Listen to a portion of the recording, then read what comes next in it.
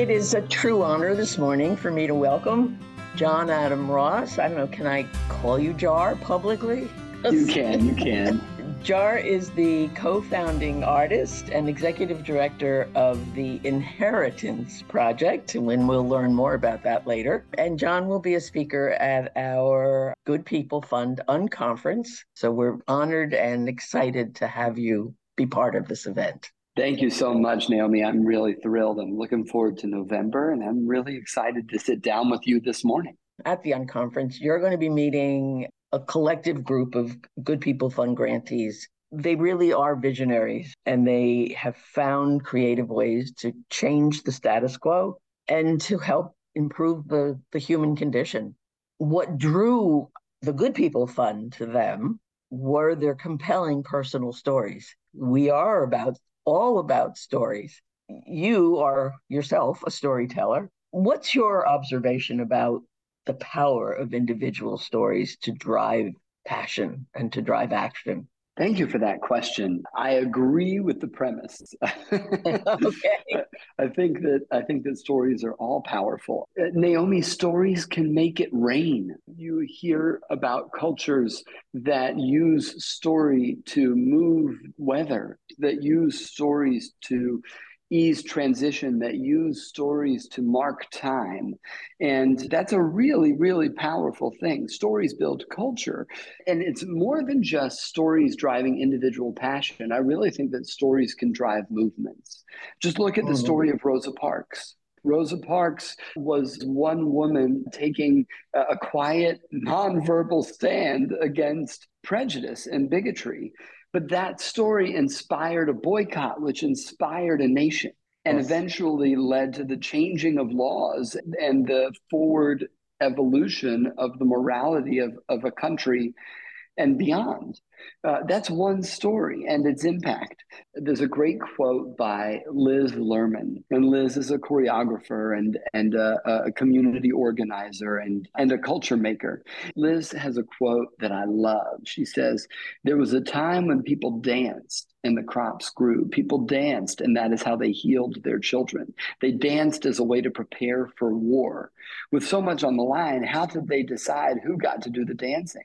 Who did they trust with the best part?" And this, I'm going to stop Liz's quote for a second. This is where stories come in. Maybe it was given to the oldest person, the one with the most wisdom. Maybe they gave it to the fattest, the one who carried the most weight. But it did matter, and it still does. And that's how Liz talks about the power of dance in order to help make it rain. But dance is just, how do you decide who gets to do the dance for the community? It's the stories they've lived. It's the things that they've accomplished. It's our experiences inform our ability to move and to move others. And I am sure, I cannot wait for November, but I am sure that the heroes that you support are doing the work that they're doing in great part due to their lived experiences and the stories that have influenced them and given them a why for the work that they're doing. That is absolutely the essence of it. When I have discovered someone who I'd like to meet and learn more about, it's their story that draws me in. And it's their story that certainly inspires me and drives me to want to help them. You know, obviously the next step is that as I share their stories with our audience, that inspires them. I think the converse is true also, right? I think that we see people who don't know their stories. We see people whose stories, either because they were taken from them, as in the case with enslaved Black Africans who were brought to this country and severed from their pasts. Or you see people who, by choice, don't know their stories. It's so interesting. I see so many people trying to do good because of the stories that they've experienced. But also, we did a project in a city that will remain nameless. But we did a project, and the mayor of that city brought me in for a scolding because the project that we were doing was in conflict with the narratives that mayor wanted to be known about their city. The project that we were working on was about working with recently resettled refugees and the people in that community who did and did not want them there. And we were working with everybody. We weren't just working with the refugees and the advocates for refugee resettlement. We were working with folks who were anti-refugee. Our work is really about putting everyone in with a stake Right. in the civic conversation and relationship with each other. And I asked the mayor, I said, "Where are you from?" And she named the city that we were in. And I said, where are you from before that? Where are your people from? And she named the city that we were in. And I said, what about before that? Now, this is a white woman. And I said, what about before that? And she honestly didn't know. She didn't know if she was Scotch Irish or German or Eastern European. She didn't know any of that. And in part, it's because perhaps an intentional act by her predecessors to cut off the family narrative so they could just say they were American, right? She was Right. very proud to be American, and she asserted her pride in, I'm American, my ancestors were American, we're American. Right. And yet they were only American from a point. And before Yes. that, that story has been lost intentionally or otherwise. And that's Right. also a fascinating thing to navigate as I travel around the country doing the work that we're doing with the Inheritance Project. Who does have their stories and who doesn't? And how can we equip people to find their stories? And what value does having your stories in your backpack provide for you?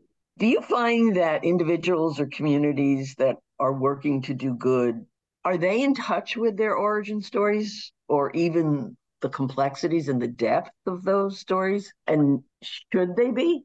What marks a leader is someone who is not only bringing their own stories into the room, but is working to be a story bearer of all the Mhm. other stories that contribute to the civic conversation they're trying to have an impact on. One of my favorite nights is the State of the Union address.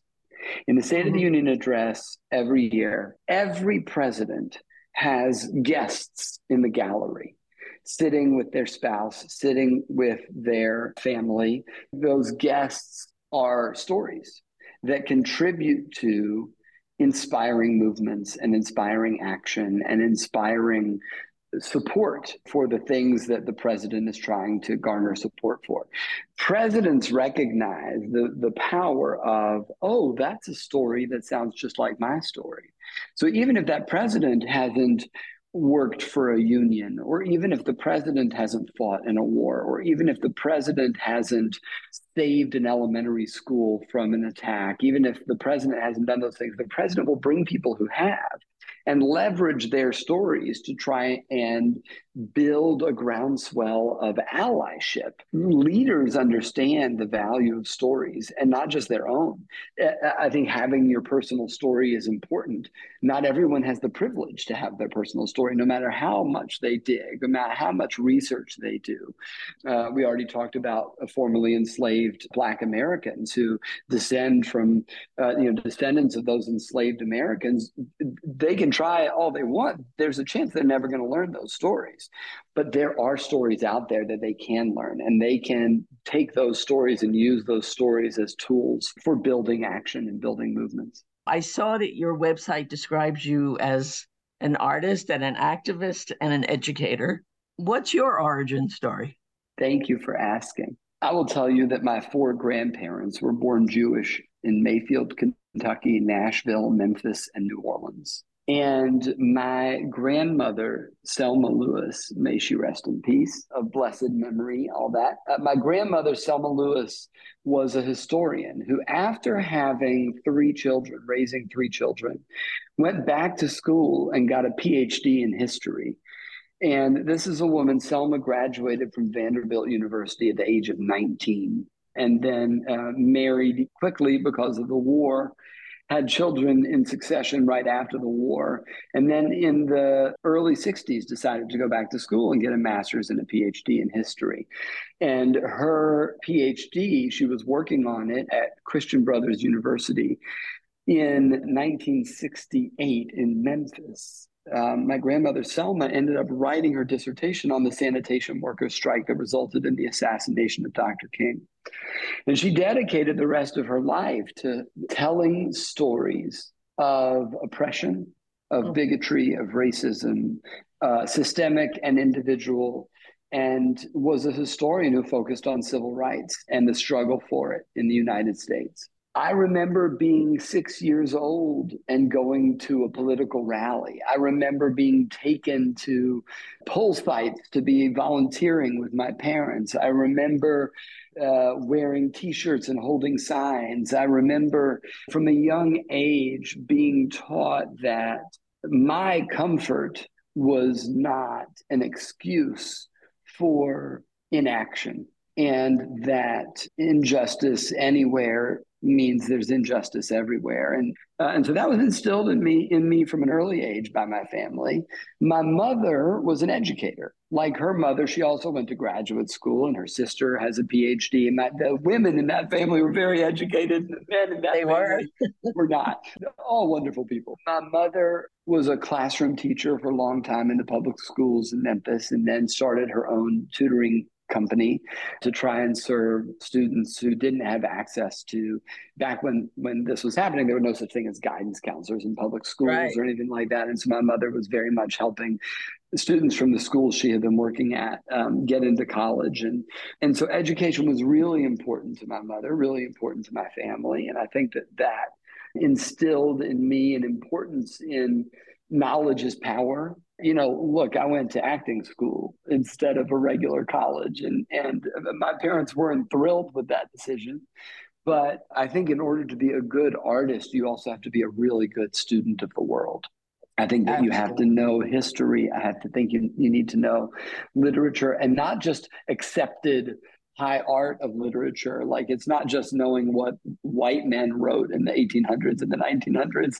It's knowing different cultural literature. It's knowing different cultural music. It's being a student. And I'll explain how activism works in all of that, with activism in education and artistry. We are living right now in a time when what you are doing is more important than ever before. Thank you for saying that. I have a pinch myself job. It's hard work, but it's never hard to get out of bed to do it. Tell me a little bit about the Inheritance Project. I'm reading the name for our listeners who don't see it. It's actually spelled IN, and then in parentheses, it's HEIR or air, Itins Project. How did it come to be? I have been doing this work for a very long time. At some point, about 8 years ago, I had the opportunity to do an experiment. And the experiment was to test a hypothesis. Most audiences only experience art when it's finished.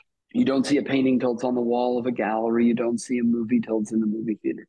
Most artists only share their art when it's finished. You can't look at it yet. I'm not finished. Don't look, don't look. Okay, now I'm done. Now you can see it. And I had a hypothesis that art could build relationships.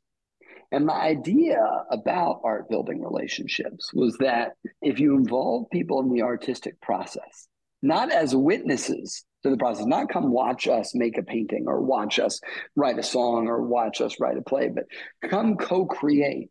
Partnering within the creative process, you could build relationships. The artistic process could lower the barrier of entry to relationships.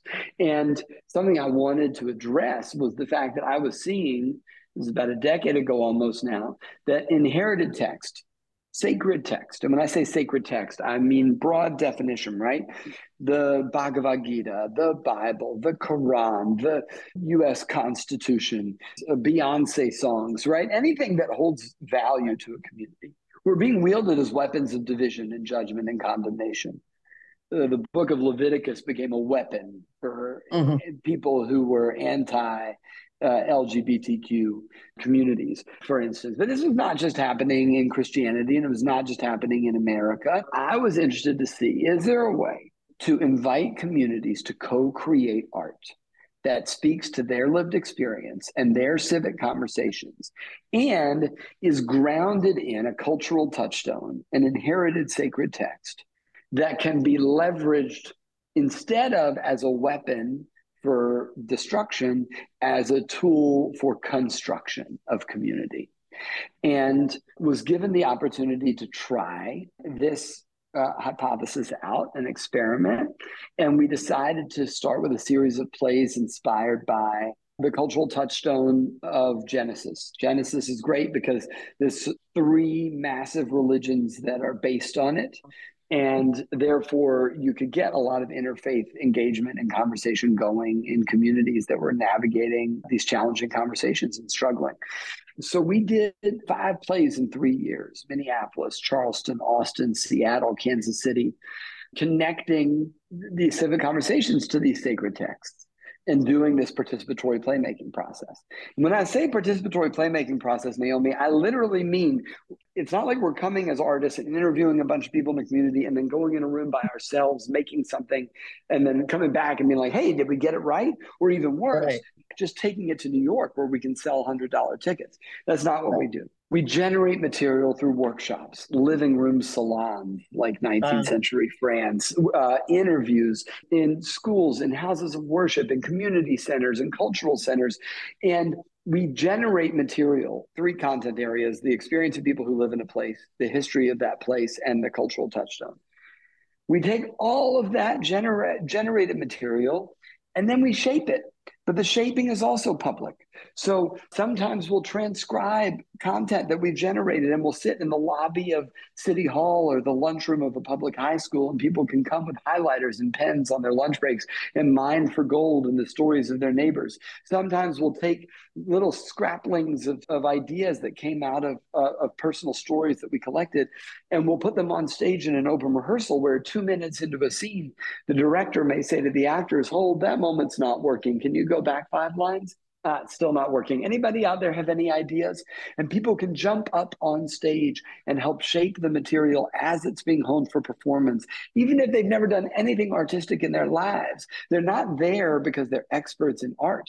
They're there because they're experts in their lived experience and can speak to whether or not what's happening on stage authentically reflects that lived experience.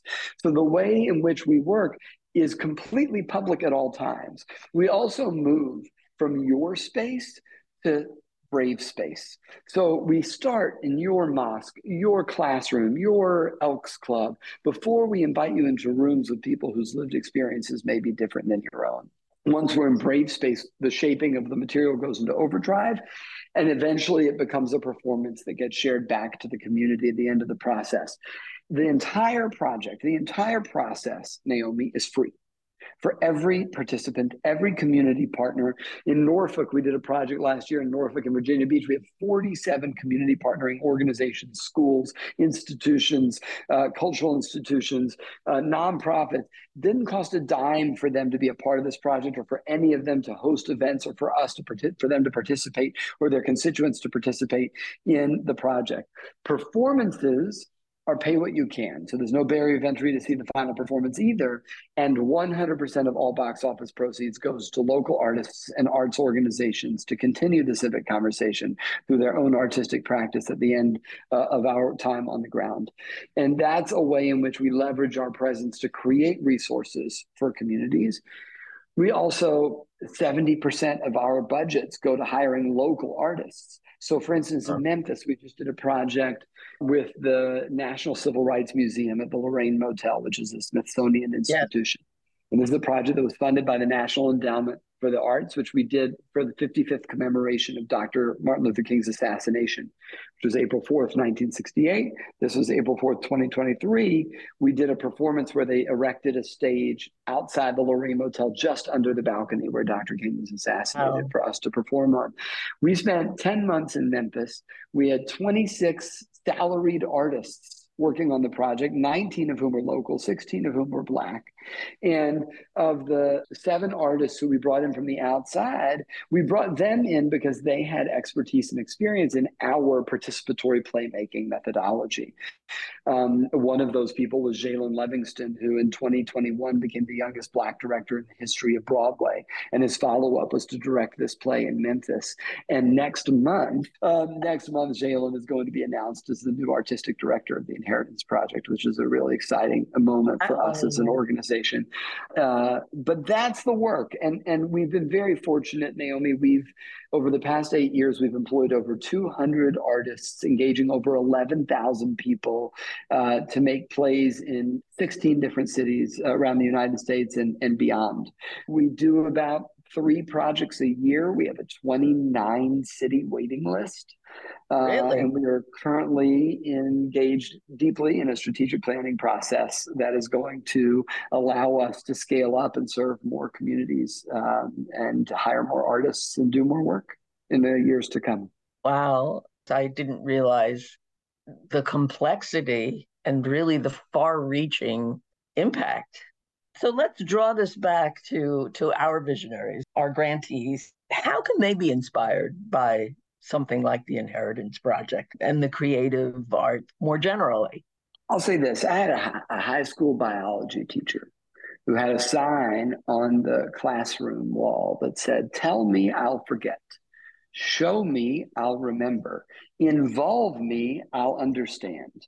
What we have learned in our work is that when we invite people to have agency in the stories that are being told about their community, when we invite people to have agency in the civic conversations that are going to impact the direction of the community, it builds trust, relationships, and lays the groundwork for long-term productive community building beyond our time on the ground. So I would encourage, I'm sure that your heroes are already doing this, but the more they can get the constituency stakeholders in whatever community they're serving engaged, not in the product of their work, but in the process of their work, making it in a way that process is the product, you get buy-in a different kind of way because people have skin in the game in a different kind of way. When someone, this is crass, okay, Naomi, this is a crass metaphor.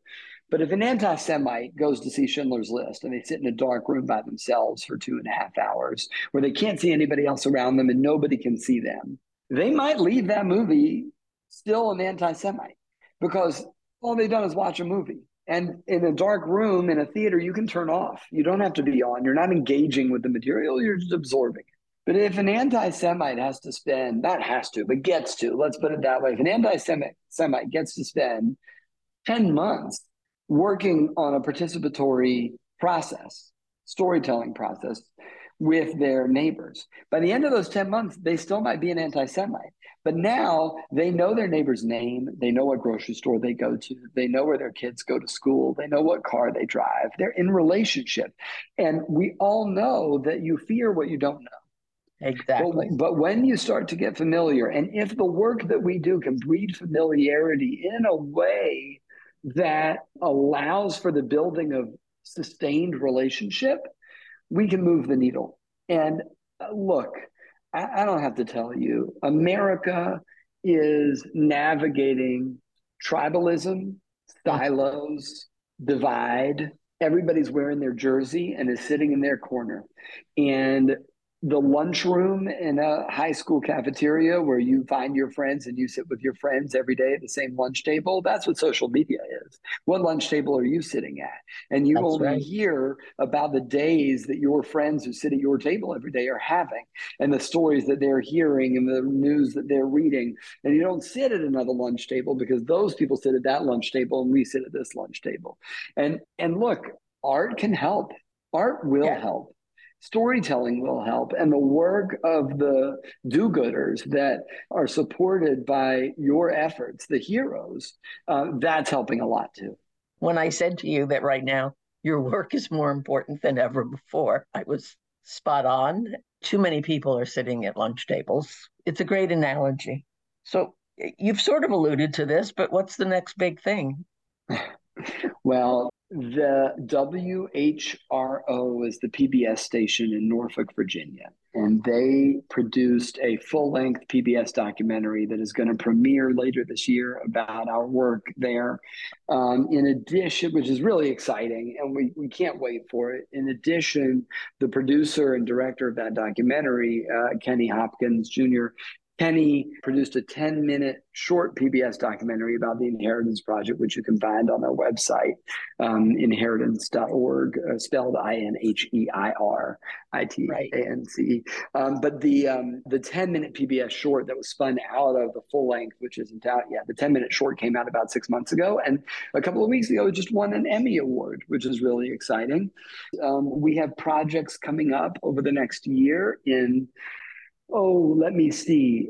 British Columbia, working with the Métis Nation, which is a large First Nations community in Canada. We're working on a project in the south side of Chicago that will start next year. We're doing a project in Los Angeles. We're doing a project in Los Alamos and a project in Hoboken, New Jersey. So those are our next 5 projects that I can think off the top of my head.